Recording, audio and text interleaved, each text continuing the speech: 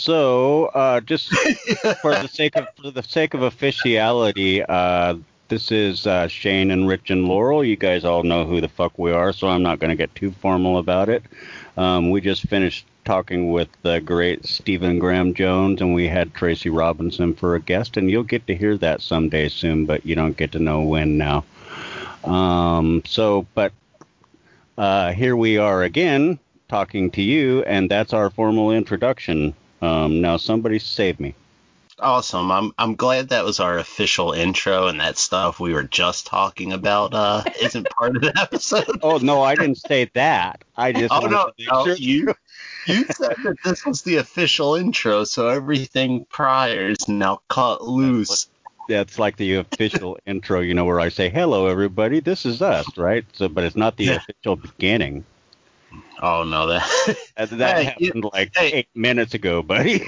Hey, man, you know what? I'm cool with it either way, but, dude, that's still Oh, no, I'd be cool with it. I don't give a shit, but I think that's still a better intro than the time that I told everybody. Like, as soon as we started, I'm like, good night, everybody. This is Rich Duncan with guys. Right. You were just already done.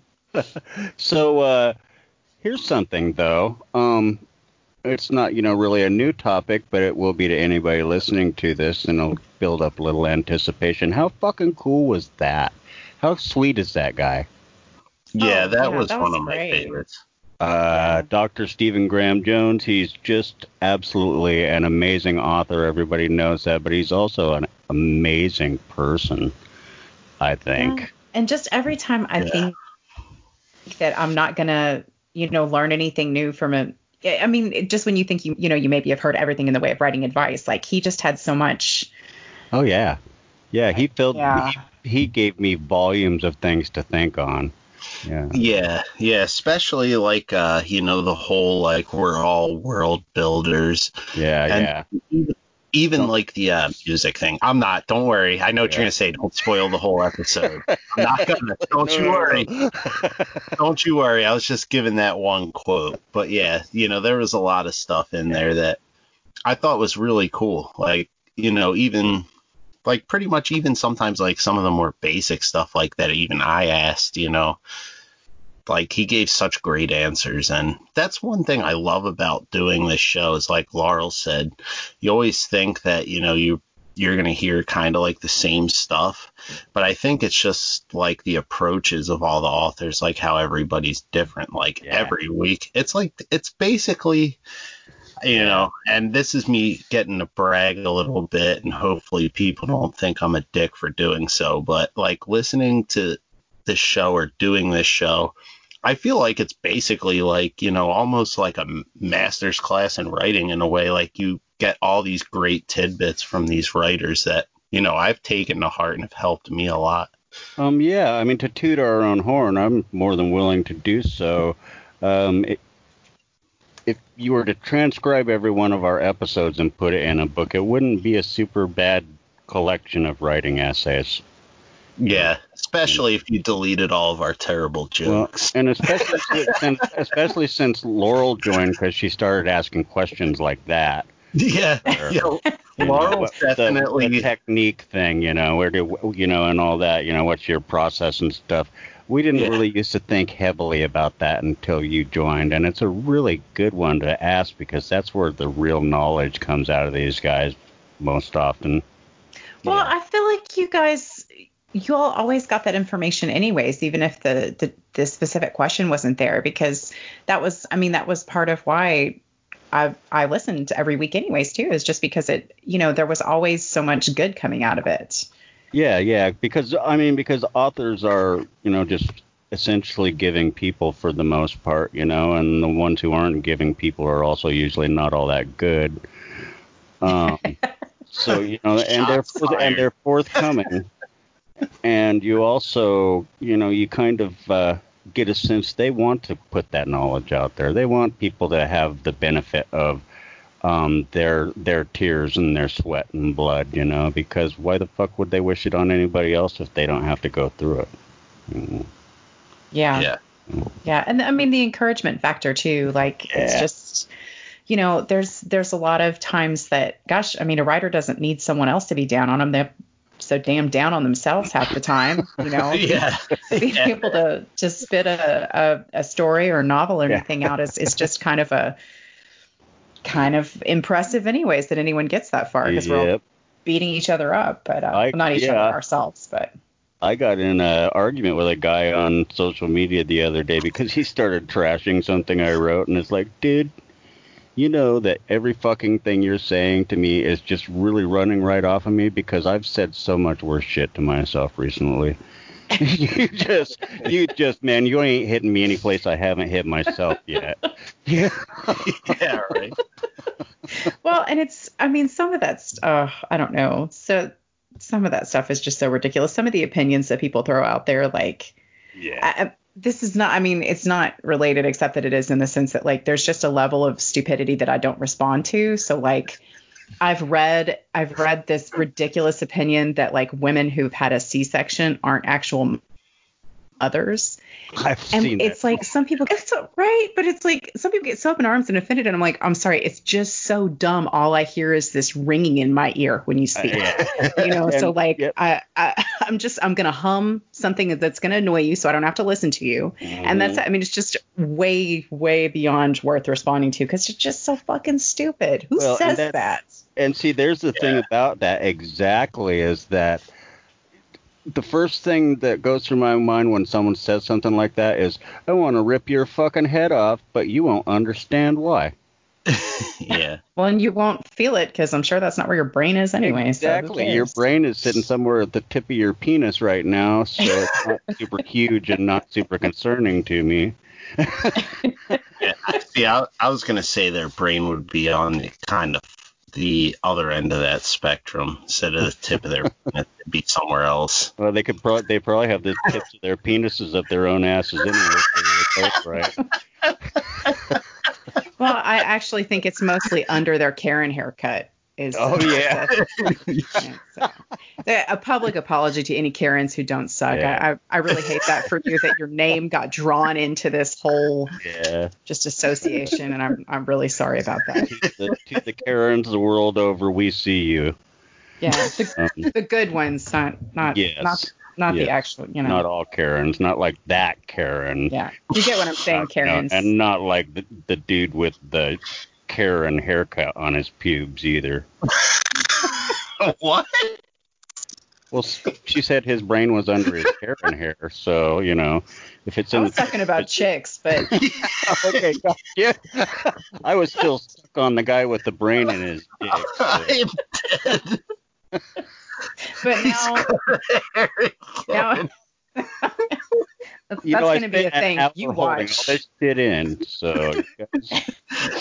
No, it's just that just brought about so many unwanted messages.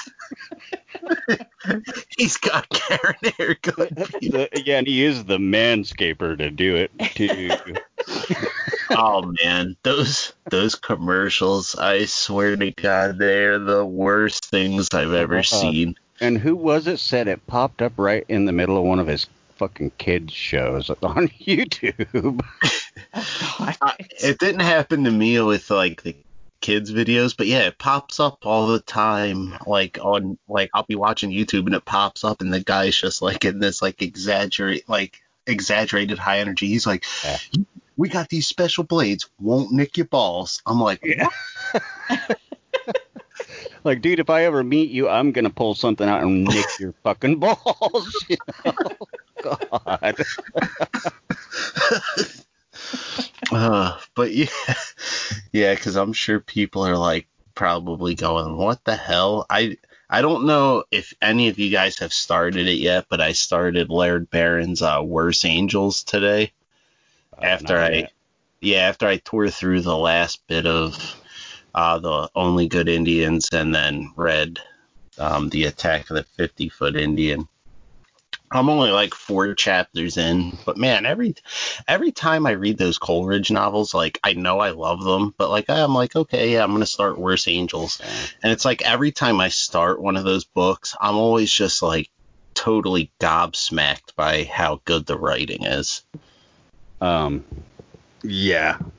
Yeah, there are books that do that to me where it just blows me away, and like the book that we were all talking about earlier, Lonesome Dove, that book is, for me, like I told Rich, if someone says, what's your favorite book, any genre you've ever read, Lonesome Dove slips out easily. I don't even have to think about that answer.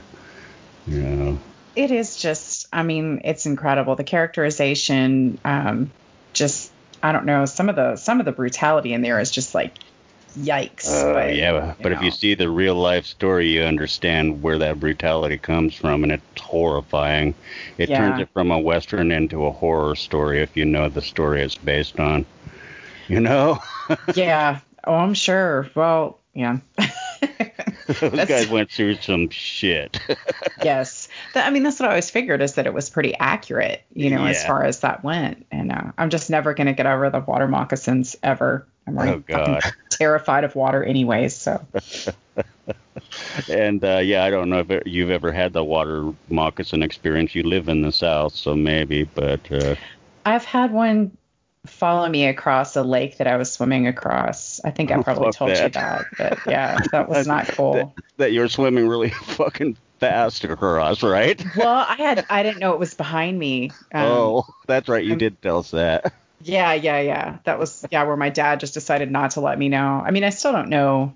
Honestly, I wouldn't have been having my kid swim across the lake that had water moccasins. I don't know. As a parent, I'm just not sure what the right move there was. Well, and some, not dissing your parents at all or anybody in the South, but some Southerners just aren't all that worried about that stuff. Like they're so accustomed to the existence of things like that.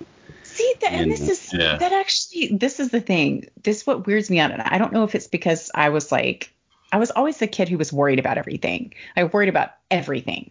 The first time I did laser tag, it did not occur to me that they would turn the lights on and there would be lights to the exit. I thought I was lost forever. No. So I found someone to follow, and they were on the opposite team, and I just kept shooting them because as long as I'm following them, they're like, can you leave me alone? I'm like, no, you're my ticket out of here, but I want to keep shooting people. So Laurel's surviving the apocalypse for goddamn sure. Nope. Latch on and kill you, but also use you to get out. But oh shit, the zombies are gonna come and they're gonna kill us. Shoot him in the leg, boom. No, they're gonna kill you. Bye. Could be. That's, I might survive. But it's it was weird. I remember I don't know where we were, South Carolina something, on vacation, and we're going on this bike ride, and then at the front of the trail it says there are poisonous snakes, fucking boa constrictors, alligators, bears. And there we go. And I'm 8 going, excuse me, who made this decision? And at some point on the trail, there's my dad and my brother way ahead, my mom and my sister way behind. And you're right there alone. Forgotten middle child in the middle. I'm like, that for sure is a goddamn alligator over there. Because just at that age, you expect that people know what they're doing, especially grown-ups. But at that age, I was like, I'm just not sure that they're thinking this through, honestly. Yeah, I don't think they really know what the hell they're doing here. I don't know. That's too funny. But no, it's a little defenseless victim walking down a trail all by herself. Well, luckily I was on a bike, so it gave me so now you look like you're running. Yeah. That's awesome. Did you guys not see this lions and tigers and bears oh my sign back there? Because if I see that shit with my kid, I'm gonna be turn the fuck around. We're not staying. We're out. I'm not taking my kid anywhere where this shit is. We went hiking. Also, though, as a Southerner, you do kind of start to ignore that stuff because there's that sign everywhere. Yeah. So sometimes it's not really a thing. But I was hiking in Tennessee with a girlfriend of mine, and at the front of the trail it said venomous snakes, bears, and deer. And so we're going along, and we we got just about run down by this herd of deer who was running. And I was like, okay, well, that's all right. That's one of them. And then we're walking along, and the girl I was with, God love her, that's the only time she's ever shut up the whole time I've known her. I turned around. I was like, shit, something's happened. She quit talking, and I turned around. There's a goddamn snake, like almost, I mean, I don't want to say standing because they don't have feet, but it's like, it's way up in the air, like almost to like her shoulder height, like stretched up, and they're just looking at each other, and I'm like, I just think that you should move. Like, yeah, if that snake starts singing "Trust in Me," you're dead. I'm still laughing because she's like, that's the first time she ever stopped talking. I told her that when we were leaving. I was like, that's how I knew something was wrong. You stopped talking. It was silence. Oh, this can't be good. After I backed her up away from like the snake charm or whatever, I was like, hey, we've had deer and snake, which I felt okay dealing with, but bears, I got nothing. We're turning the fuck around and leaving. That's 2 out of 3. We're out of fucking options. Yeah. I'm not sure what to do with bears. But that's terrifying too, because a snake that's up like that is a snake that is more than invested in doing you damage. It really is, yeah. You know? Yeah. And it's It's kind I think I might have told Shane this story, and I might even have told both of you, but did I ever tell you about like my great grandma and what she used to do with snakes when she lived down in Virginia? No, but this is already an awesome story. Please proceed. Yeah. Yeah, she's pretty hardcore. Like, it's not a very long story because I was told it a very long time ago. But like her and my great grandpa, I believe I know my great grandpa did. It might have been her too, but they both lived on the reservation down south in Virginia, and like they would have a problem with snakes. And one time, my great grandma, she had grabbed one apparently, and then like to like get rid of it, to kill it, she would just crack it like a bullwhip. Like, she would catch it with her bare hands and then crack it like a bullwhip, and it would basically like kill it. Yep. You can kill him that way, but I'm just not quite brave enough. Yeah, me either. When I heard that, I'm like, geez, my great grandma's freaking like metal as hell. Yeah. No shit. My big snake story, and it's a fun one, was that my mom dated abuser after abuser after abuser all my life, and that's not the fun part. Okay, so don't think I'm that morbid. Well, one such son of a bitch forced me to go camping and fishing with him and a bunch of his fellow drunk buddies. And I brought my friend Timmy along because I knew it was going to be a drag. And they're all sitting around the campfire drunk one evening, and we're up in the hills it's over by the Deschutes River in eastern Oregon. And we're up in the hills, and we find all these little snakes, and they told us watch out for rattlesnakes, and that's all golden because none of these fuckers has rattles. So we pick up all these little fucking snakes and toss them in this bag and take them down and think this is going to be a funny fucking joke and dump this bag of snakes right in the middle of this circle of drunks. And they're molting rattlesnakes, very young ones. Oh. And you never seen 5 drunk men scream and run so fast in your entire fucking life. And they left us standing there. You guys are like, we told you we didn't want to come. This is what you get. Exactly. Mission accomplished, sack of snakes, motherfucker. Yeah. Have a sack of snakes. Yeah. So while they're running away, we grabbed a couple of beers and ran back off up into the hills. Why not? Oh, man. Good times. So everybody is, I'm sure, enjoying this book talk we're having here. We did talk about how amazing it was to talk about books with a guy that writes books, so that kind of qualifies. Hey, yeah, and I did try and steer us in that direction with Worse Angels, and then that's the one thing I love. Like, then we went from that to Lonesome Dove, and then somehow we ended up with like Ink Heist's, Animal Special. Yeah. It's just one of those things, man. We talked about animals of sorts in that other one we just recorded. So, maybe it's just on our brains. Could be. We even talked about snakes. So, hey.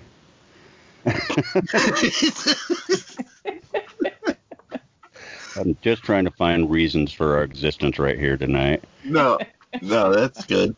But yeah, no, the reason I brought up Worse Angels is because I was gonna see what you guys were reading. So, did you see that movie? You son of a bitch. I'm actually starting Worse Angels tomorrow. And I'm also reading Andrew Cole's Bones. What about you, Laurel? I started Devil's Creek last night, and I am reading Santa Muerte by Sina Pelayo. Oh, beautiful, beautiful, beautiful. Yes, because it is Latinx book month. That's right, it is. And I've received some really fucking wonderful stuff this month from a lot of lovely, lovely Latinx people. So, yeah. That's one of the finest examples that you can mention, though, when you mention names, is Sina Pelayo. Yes, yeah, this is really good. And actually, I ordered this right before her publisher took it offline.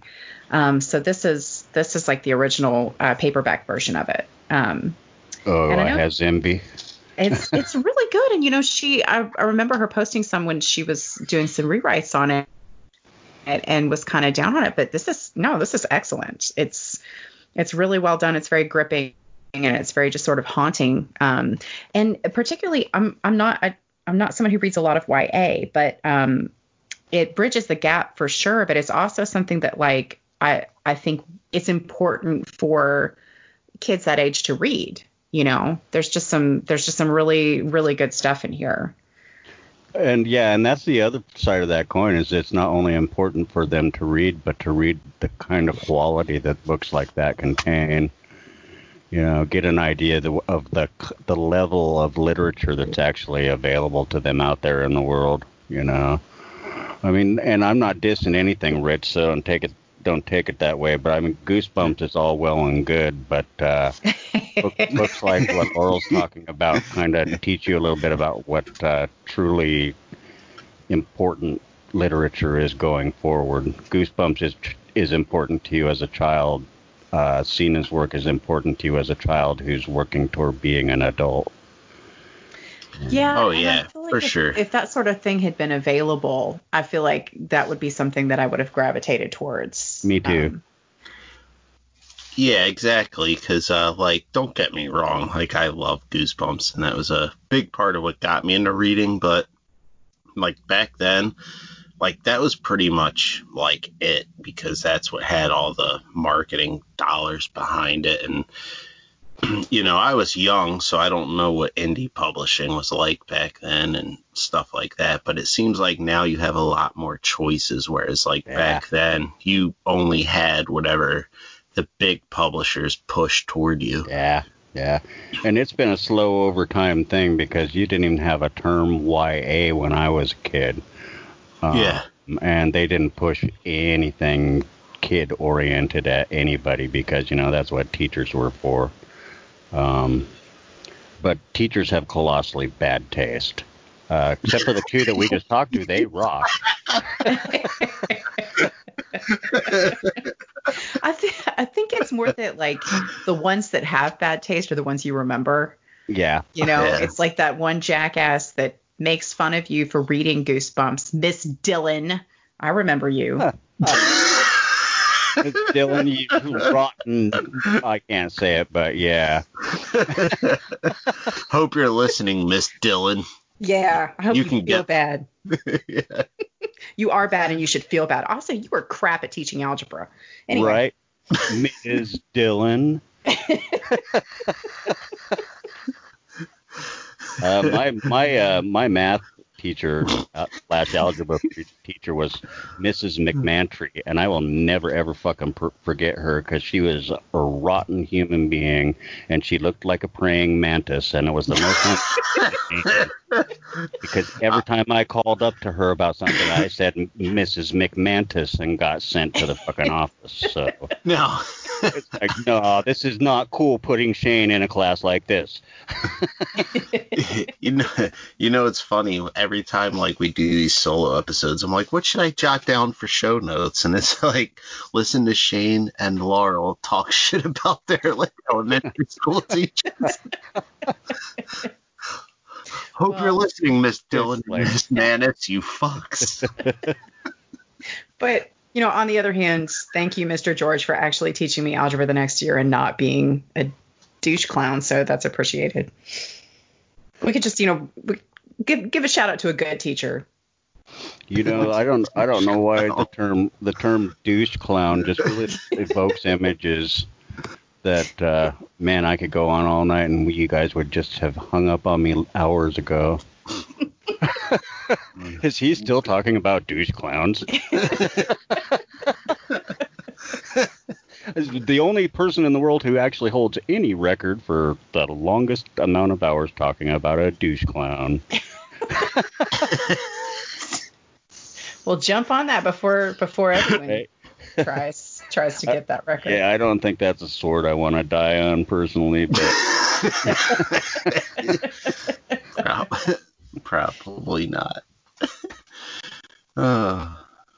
But no, you were saying something too earlier, Shane, when you almost steamrolled me over the books about movies.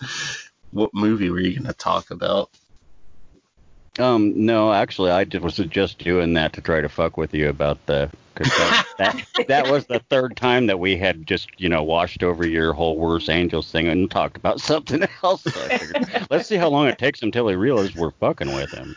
No, I did, but it was actually a pretty good segue. Well, but actually, though, it does make me think about that amazing fucking Irish movie that Laurel Hightower recommended to us and wasted an entire night of writing for me. Yes, yeah, let's talk about it. I love that movie. I love talking about it. You lead, Laurel, because it was your quote discovery, and it's a beautiful one. Yeah, so if you didn't catch the episode of Necronoma.con that we kind of broke this down, it was good. It was really fun breaking this down. But the movie is The Eclipse, not Eclipse. And I'm not hating on anybody who watches Twilight, but that's not what I'm talking about. I am, but that's otherwise. Well, that's a whole different conversation. But yeah, it has. Oh, I'm always going to mispronounce his name. Is it Hines? Ciaran Hines? It's a Gaelic name. It is. We talked about him the other night because I really love this guy. He's an incredible. You're talking about the playwright, or?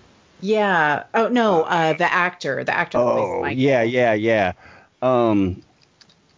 I can tell you real quick because I really want to know, and I just searched that last night, so it pops right up when I start to type it. The guy that played Michael Farr, Ciaran Hines, and I'm sure I'm massacring that, and I'm Irish, so you know. I can tell by one of the funny little hyphen thingy notes, angled, you know, little pieces of dirt above one of the letters, that I'm saying it wrong. But everybody knows what I'm talking about, Rich. Yeah, that guy. Yeah, no, I do. I thought that him and the woman who played Lena, and I will not try to pronounce either one of her names. They were brilliant, I thought, in that film. Yeah, it was such just an atmospheric film, and just so, I mean, I would still classify it as a horror movie. Yeah. Because of some of the elements in it. And yeah, for real, like my main advice to you on this, when you watch this, watch it when you're not going to be interrupted, when you can keep your attention on the screen. Absolutely. And I'm really sorry about all the times you're going to jump behind the couch or, you know, screaming. Yeah. You know, take a nice quiet ride in the car. Or, in any of those times. Yeah. Yeah, and it's directed by a guy named Connor McPherson. That's the guy I was trying to think of, who is just a fucking brilliant playwright. And this movie makes me think, had it been a passion of his, or it, if it ever becomes one, he'll be a fucking great filmmaker too, because he already was, as far as that one went. Yeah, well, it's interesting you say that, because we were talking about that earlier, about like how we were surprised he didn't have more movies, because I think it was like, what'd you say, 2010 it was out, or 2009? Yeah, 2009. I think it released in the UK in 2010 here. Yeah, and that was like his only movie, which I was surprised, because I loved it, like the atmosphere, like you said, and it was just beautifully shot. Yeah, and I mean, we talk about loving those Irish, those Irish horror films. But here's the thing about The Eclipse that really impressed me, and it's kind of a stupid gauge, but I normally fucking hate a good love story.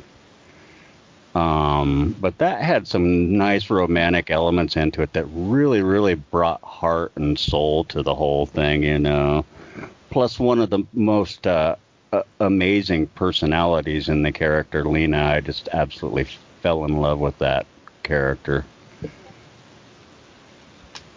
Yeah, for sure. And like, I will preface it with this: as much as I loved it, like, if you're not into kind of character-driven stories, or stories that are a little bit more of a slow burn, then it's probably not something I would recommend to you. But like, if you're not necessarily looking for something like, completely crazy or over the top, yeah, and you kind of appreciate like a more character focused thing than necessarily like, okay, what's the scary thing that's happening? Yeah, it's definitely character for it's really driven by character and story, and it's dark. There's some good scares in there. There's a scary story going on in there, but it's the characterization and the control of the story that make it, and also kind of make it obvious that the director is a thespian. Yeah. At least to me. And I want to go back and read the play that it's based on. Because it's just, I don't know, like, so the depictions of grief in that were just so just heartrending, Mm-hmm. That's what caught me as I'm watching it. Well, first what caught me is that I had been watching it for about 20 minutes and didn't know what was going on and had to go back and pay attention. So Laurel's right, that is important. But then, what made me interested in going back is that one of the first scenes that was just so fucking intensely emotional that I'm sitting there watching a horror film with tears in my eyes, and it's like, that doesn't ever happen. Yeah. Maybe like Thelma did that to me, and that's about it. But it's all wet. It's all earned, like, it's just not, it's not manipulative at all. And I told David when we were watching this, I got so frustrated with it. It was some Ashley Judd movie. And I like Ashley Judd, but I forget what movie it was. It was just so campy. It was so here's how you're supposed to feel. It was just this like, she immediately sits down in the closet, starts looking through a photo album and crying. And I'm like, okay, fuck off. You did nothing to build character here. We don't know, why do I care that you're crying? This is annoying. Yeah. Who gives a fuck? Yeah. Whereas everything in The Eclipse is so subtle. Yeah, because that's what he does right out the gate. That's the first thing he does is he starts putting in little building blocks that work on the process of making you care. So that by the time the real hardcore, heavy-hitting emotion starts coming through, you actually give a damn about that. Yeah. And Michael's reactions to things seem they're just very real, Exactly. I'm just totally infatuated with that film. And another one I mentioned to Laurel last night, just because I don't want to forget this, because Laurel the other Laurel, the one with the penis here, Rich, will What? will heavily enforce what I told you about that Dead Men's Shoes. Oh yeah. Dead Men's Shoes. Okay. Yeah. I was so lost at first. I'm like, wait, what? But yeah, Sorry, that's. taking advantage of your tiredness. Oh no, I'm not that tired. But I was just like, wait, what the fuck? But yeah, Dead Man's Shoes is an excellent one. Cause you were talking about that, and then you were also talking about the Horseman. And I gotta admit, I'm a little bit fuzzy on most of them because, I said on another episode, like we watch so many movies. Yeah. But those ones definitely resonated, especially Dead Man's Shoes. But in a way, okay, when you think about it, this is weird to me, and that is, I don't know that there's any other movie I could say I watched this really splattery grindhouse movie and it just fucking broke my heart. I mean, because The Horseman isn't one that David would watch with Laurel and she'd still have a marriage afterwards. But it is the guy that plays the lead role and that is so convincing in his emotion, and he's a heartbroken motherfucker, you know? But he's also a revenge-driven motherfucker, and he's really, really good at it. Well, those revenge movies, when they're done right, and especially when you see them at the right time in your life, you're just like, fuck yeah. Yeah.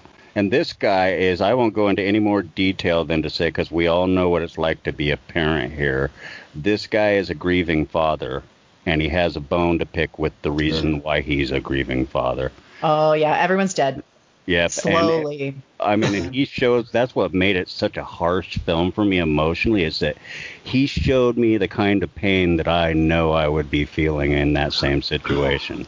It's like, so it was both awesome to watch and really hard to watch at the same time. But that brings me to a question actually that I've been kind of pondering, which is there anything, and I think this is interesting in particular with horror, is there anything that you wouldn't write about for that reason, that you would have to turn away from writing about? Wow. There's I don't know. There are some things there. I don't know that I can even talk about them on the air. I'd talk about them off the air with you guys because you're my friends. But I have some personal things that have occurred in my life that I wouldn't be comfortable writing about. Not yet, anyway. Yeah, that's fair. Rich, what about you? I can kind of see that because there's certain things that would be kind of uncomfortable, and I think too, like, it kind of depends on kind of like what you're writing about almost. Like, I guess, like, if you're like, there's certain things that I wouldn't write about, and like I wouldn't read about. Like, I won't say the book because it's an author that I do enjoy, but like he had written like a certain book, and like I was willing to give it a try, even though it was, it was listed as extreme, to be fair. But I started reading it, and then I was like, nah, I hit like a certain point, and I'm like, I can't do this. Like, I have one of those. This is too much for me, which, I've seen all kinds of movies and all kinds of books, but I was like, no, this isn't for me. I can't deal with this. Well, here's the thing about that too, though, is that there are things, I mean, that, all right, okay, so J.F. Gonzalez wrote a book called Survivor. We all have heard about it, and at least two of us have read it. And it's all full. I mean, if you say, are there any triggers? The book is a fucking trigger, Yeah. But it's full of exploitation, but every single piece of it is for story. It's not to shock you. It's not to knock you on your ass and go, ooh, gross, that's disgusting, give me more. It's oh my God, I can't believe this person is going through this shit kind of thing. You know what I mean? Yeah, no, I Yeah. totally agree Yeah. with you on that, because I had read that one, and I never really thought of it like that, but like I didn't really have any problem with Survivor, probably for the reasons you mentioned. Yeah. And the other book that I was referencing that, like I said, I don't want to say because like I've read other stuff by this author and I've enjoyed it. But this one, just that particular one, wasn't for me. Yeah. Like it kind of has like the same kind of like thing, like the one, like there's similar things in Survivor that didn't bother me, but there was things that bothered me about that other book. Yeah. So yeah, I can totally see that. Like, Yeah, I can. yeah, there's some stuff that's just like a little too Yeah. a little too far for me. An interesting thing about that, though, Laurel, to expand on my answer to you guys, is that there are things that I wouldn't write about in fiction, but a lot of pain and suffering and emotion can be abstracted in poetry. So I can't honestly say there's anything I wouldn't write about there. You just might not know I was writing about it when I wrote about it. Well, that makes sense because it's almost like holding up multiple mirrors to see it in diluted refractions or something. Yeah. Yeah. And it also doesn't make you feel like you're making yourself so vulnerable because you know that you're really the only person who's going to look at this and go, oh, this happened to this poor fucker, and Yeah. that's not something I like for people to do, so. Yeah. That is hard. That is really hard to make yourself vulnerable, to put something, that personal into something that other people are going to read. Yeah.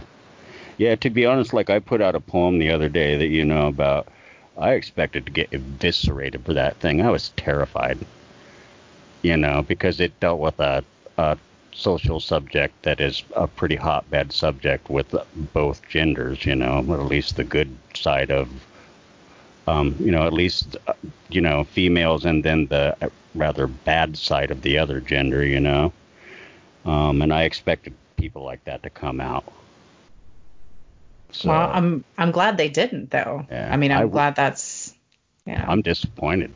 Fucking come at me in that situation, You were all ready to fight, weren't you? I was. It's like I'm geared, man. I get another opportunity next week. So, and that's something speaking. So we do not forget, because we did not do it before, and it would be too damn late by the time it aired anyway. We have something special coming to our website on Wednesday. Tomorrow, actually, by the time you listen to this, very, very, very special and very near and dear to us. And I will let Laurel tell you that because it's her gift to you. Yeah, it's a short story. I don't know how much you want me to go into it, but just that it's called Though Your Heart Is Breaking. And it's one that I wrote kind of in response to a thread, actually, that was started by Gemma Amore, and that a lot of women in the horror community kind of contributed to. So I'll probably be a little bit more specific about that when we post the story, but it's one that I'm really excited to share, and I'm really excited that Inkheist is willing to host it on their site. And we are too. We're excited that you gave it to us. We tried to talk you out of it, and we're glad you're fucking stubborn. Yeah. And it's important. I said a lot of this stuff in that piece I wrote. You can go to Inkheist and see what I think about this story, because I wrote what was basically a mini gushing review about it.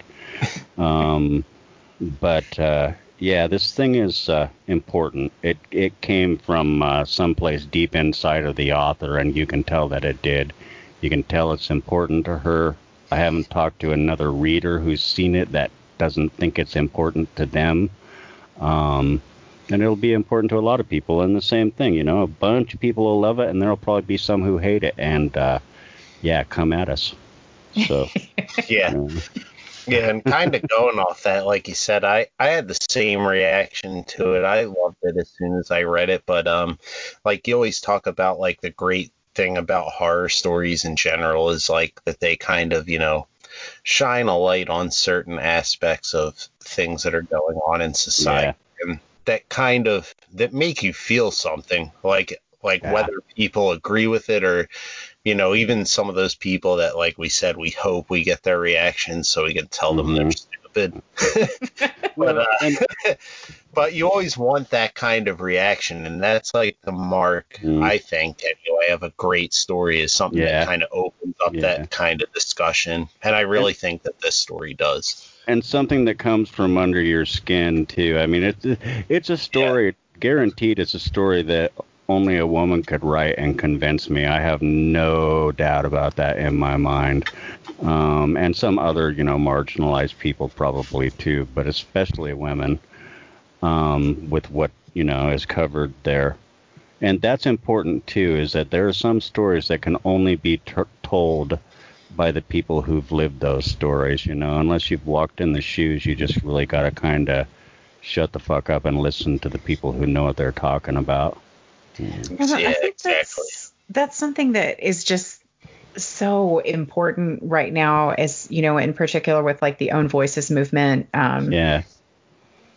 Which is something that, I feel just really strongly about. And it's just made more evident all the time. Every time you read, stories from people with different backgrounds and cultures and affiliations and, just all of these sort of things just make up who we are. And no one else can write that story. And no one else should be trying to take it, and write it because they're just going to get it wrong. It's not going to be the right thing. And none of that is meant as censorship. None of that is meant to say that anybody can't write whatever character they want to. No. But, just to kind of address some of the things that people, and I get why people sometimes maybe have a knee-jerk reaction to that, feeling as though they are personally being criticized or, that they're being censored or muzzled in some way. But it's like, the way that I look at it is, if you think about the most personal story to you, and I don't care if you're not a writer, you've never been a writer, or you still have a story. Everyone has a story, at least one. That's right. And you have something that you feel personally about that is your story and only you can tell. And when you have someone who's not even equipped, has none of the same background, can't possibly know anything about it, who comes and says, I will tell the story for you. Yeah. You're going to want to punch them somewhere painful. That's right. That's right. Well, and that's like I said, did I say it to you? So I said to someone, maybe just on Twitter last night, is that a lot of things I could co-write with somebody, but when it comes to like writing poetry, I couldn't do that because it would feel too much like people were touching things very personal to me that they had no business even, thinking about, really. Yeah. And it's kind of the same thing. It's this particular experience is my experience, and only I get to tell what that was like, whether I do it well or poorly, But you have to admit your boundaries too. I mean, because like you said, anybody can write any character they want. I'm writing a woman, I'm terrified of that. I won't lie about it because I also know that I'm not a woman. I'm a dude who's lived with a lot of women and have really good women friends I can ask questions, but I'm not the guy who actually is the authority on the story. I'm the guy who can write the story I'm writing, Yes. Yeah. Yeah, that's right. And I mean, it's, it's one of those things, like, you can write characters of people that you've met women, you're familiar with women, you listen to women, and you know enough about them to create a woman. This is a woman that you have created. This character is your creation.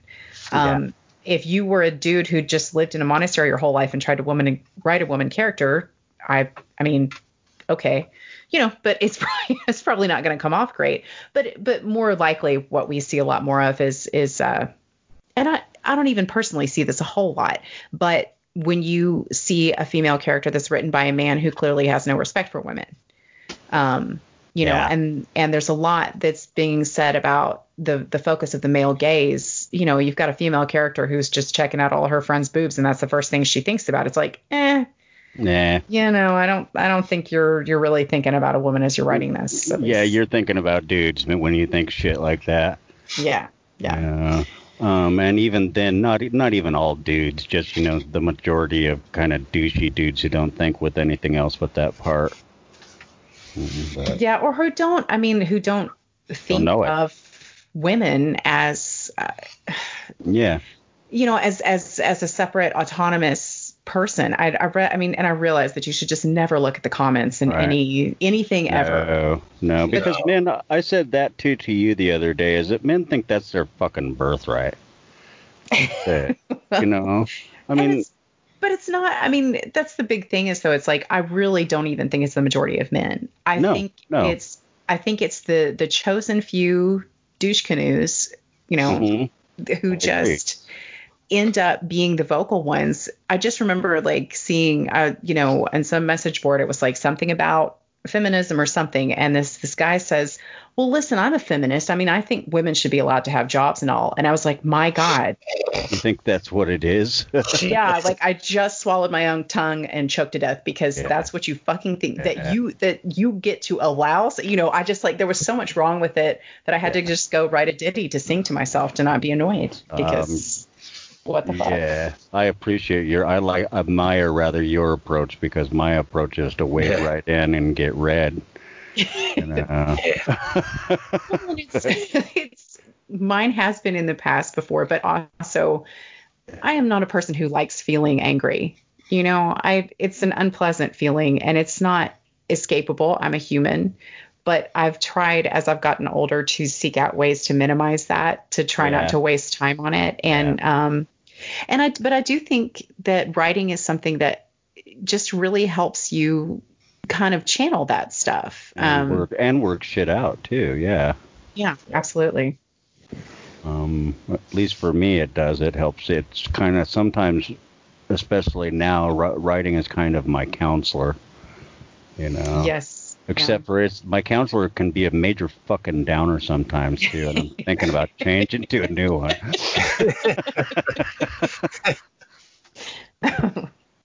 Well, Rich, what's any thoughts on this? I know you've actually been kind of ramping up your writing lately. Yeah.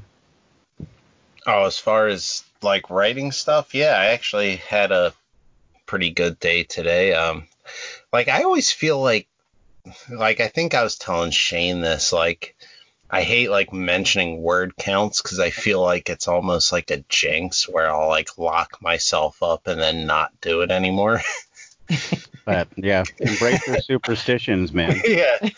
Yeah. So like I don't want to say, but like the vanishing story that like I've been talking to you guys about, I worked on that a little bit today and got a decent amount in there, and I'm not sure how long it's going to end up being, but I think it's going to end up being a longer piece, more than a short story.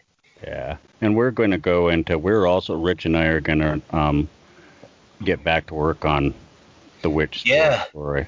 I was just about awesome. Sweet. Yeah, I was just about to say that. Yeah, I mentioned it last night. Now that I'm back on my fucking meds and I'm not a dick anymore, I told him I want my story back, and yeah,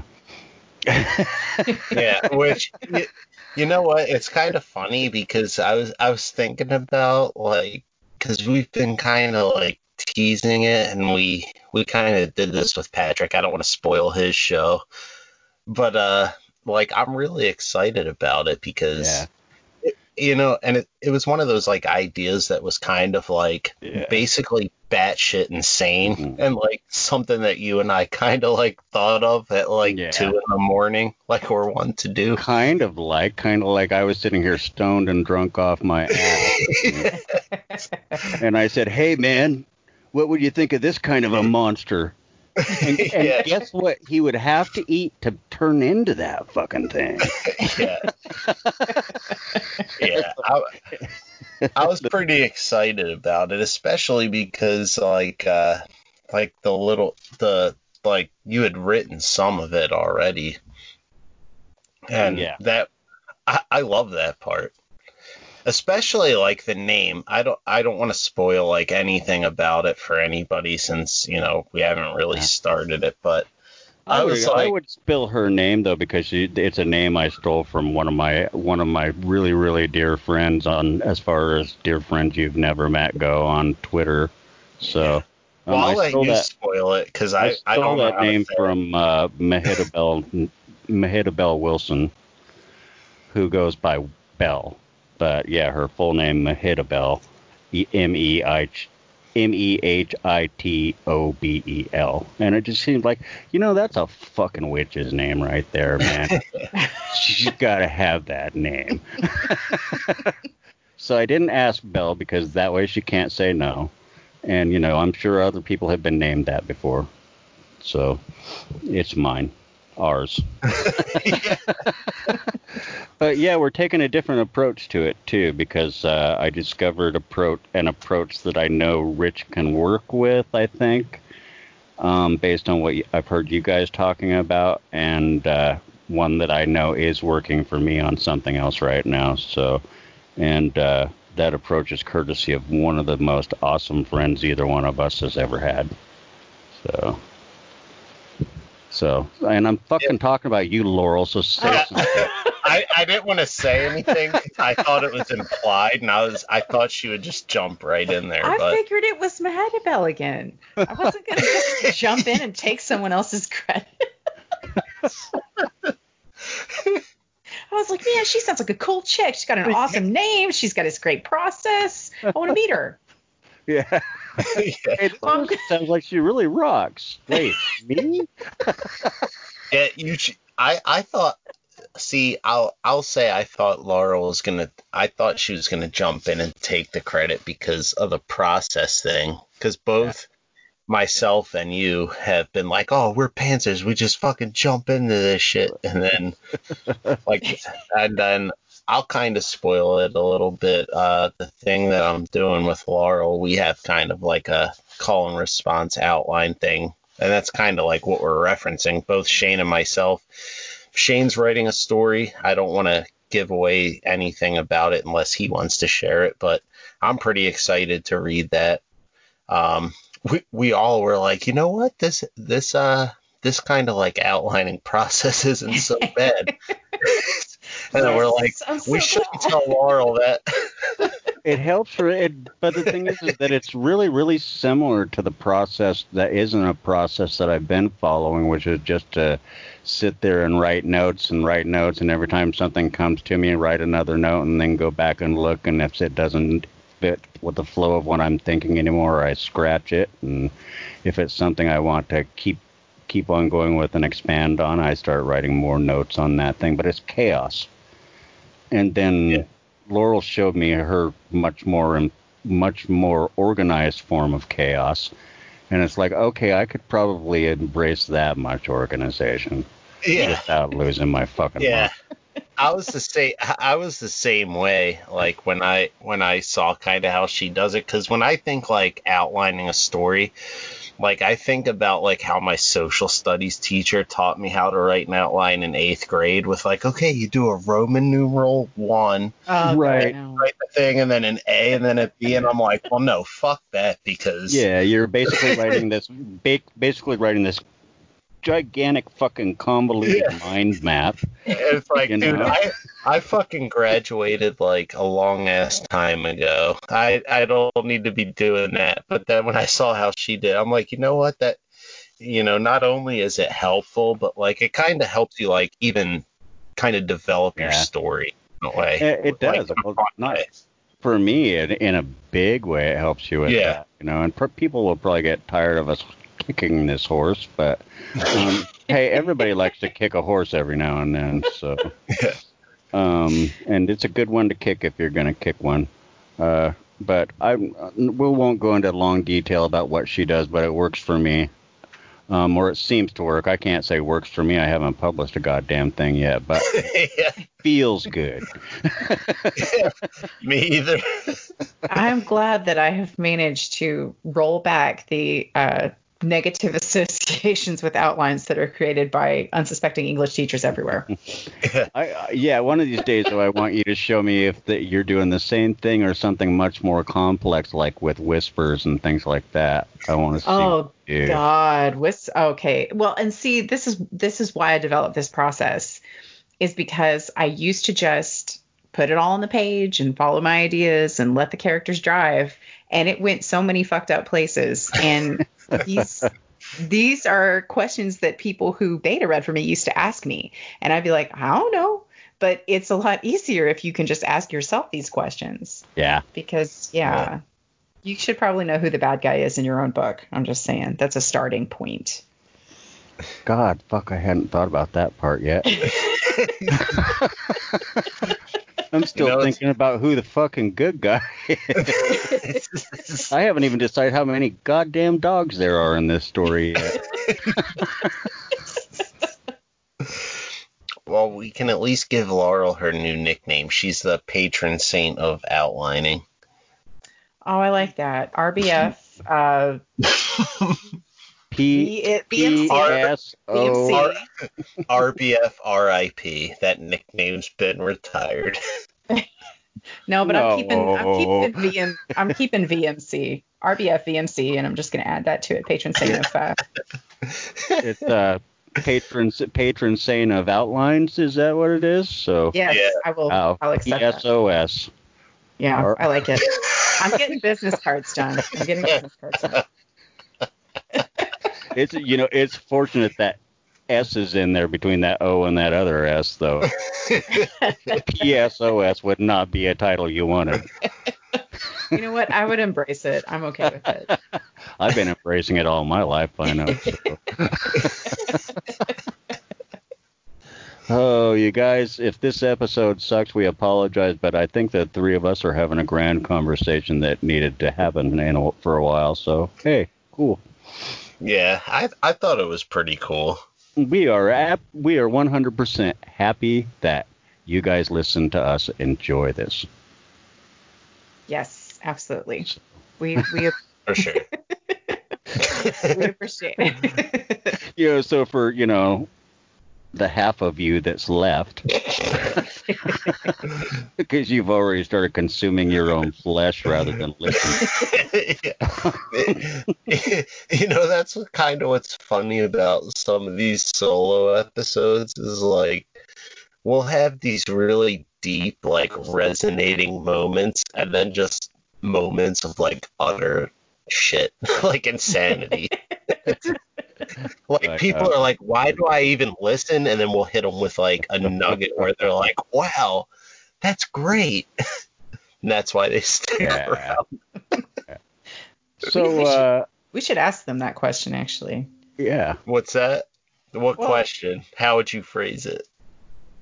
Well, now it sounds bad. Why do you stick around? Why do you guys even listen? It's not quite where I was going with it, but now that's how it sounds. So. Anyways, we're glad that you do. I don't mean that it sounds confrontational. No, hey, what the fuck are you people all doing here still? You guys, I think someone's listening to us. Like, God, get a fucking life. No, please don't. Don't. Yeah, we don't like people with lives because then we have no one to call. Hi, Todd. Hear that, John? If we don't find someone without a life, we end up talking to Todd Kiesling and Half Chub for the rest of our eternity. So that's actually, I'm fine with that. I still want to have a show with both of them. Yeah. Wouldn't that be fun? I think them and Taff, bring them all in and just get fucking hammered. We might not even have to talk. Todd doesn't drink, but he sits there and gets so fucking vicariously fucked up. It's just humorous as fuck to me. Like I'll say, like I responded to him, that whole, Kentucky Dick Spiders thing. When I woke up the next morning and realized we encouraged people to like send us their logos, I was like, what have we done? Yeah. I think all we got is Mike Clark. Yeah, thank God. Thank you, Mike. But that's awesome. Mike, I was gonna say rose to the challenge, and then I went ahead and did it. Yeah, Mike Clark took the Kentucky Dick Spider and turned it into from a widow into a widower. We can just say that. Oh, that was well said. Good turn of phrase there. He gave it a dick. See, I always feel like when like I read your poetry, it's like you'll say something in this like beautiful way, and that's how I would say, like, he gave it a dick. There. Okay. Yeah, in real life I say both things more often the dick part.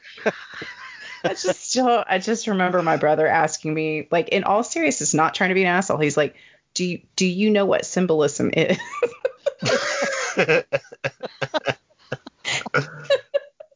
Now, you should show your brother like all the books you've done and be like, yeah, I think I do. Well, I know what symbolism is. It's this thing I do with my middle fingers on. How are those for fucking symbols, buddy? He had really good reason to ask that. He asked me to write a song. It was utterly just like, yeah, it was bad. 100% without metaphor. None at all. None at all. See, I'm glad you said that, Laurel, because I tried my hand at that too. Like, let me write some song lyrics, and you know what ended up happening to those? I stuck them in the kitchen sink and set them on fire because they were just straight. Wow. You know what though? David Byrne is surprisingly good at writing music without metaphor. So. Well. More power to him. I can't. Yeah. I can't write songs, period. I have an editor just to keep me from using fucking adverbs. Sorry about that. No, please. It was more horror. Like, I had Laura look at this poem, and she was kind, but she made several different suggestions. Very, very good ones. And then I come down to this one where the comment is, I really hate adverbs. What fucking adverb? I hate adverbs too. And it took me 3 days to edit that thing because I was so pissed about the adverb.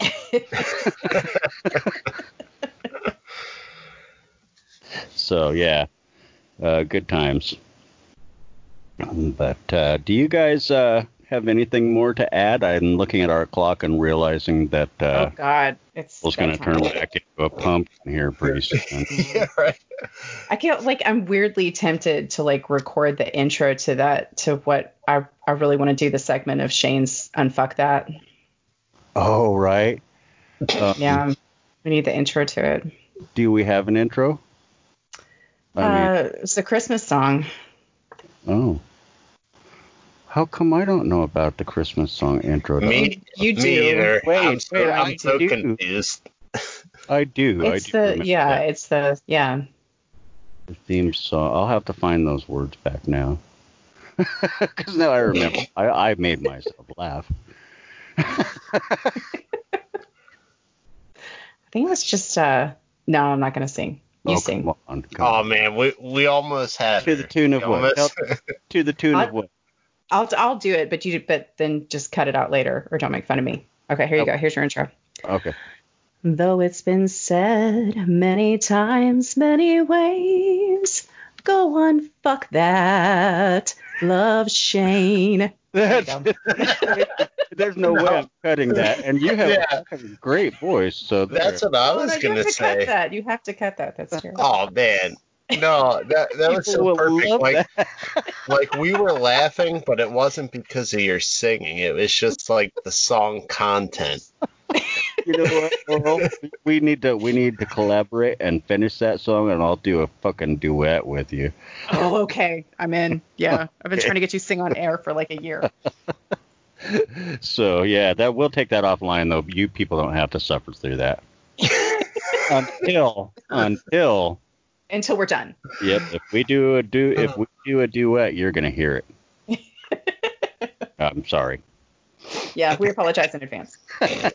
It'll probably be our intro song now.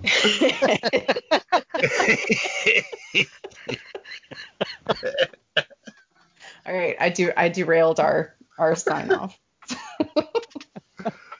That is a pretty good note to end on and get back to what fucked up lives we all have. For sure. Actually, though, we have pretty good lives. We've got each other. This is true. Yep. Yeah. And, you know, everybody in this community has largely been here for each other through all the bullshit we've been through and come out to be even more for each other in many ways than they really ever have before in this community. So, you know, good things come from bad things, just like good friends come from strange fucking places, you know. Very true. Well, I love you guys, and I will let you go. And thank you to anyone who stuck around this long. Yep. Love you too. You guys have a good night. Peace. You too. See ya. Bye. Is somebody going to hang the fucking thing?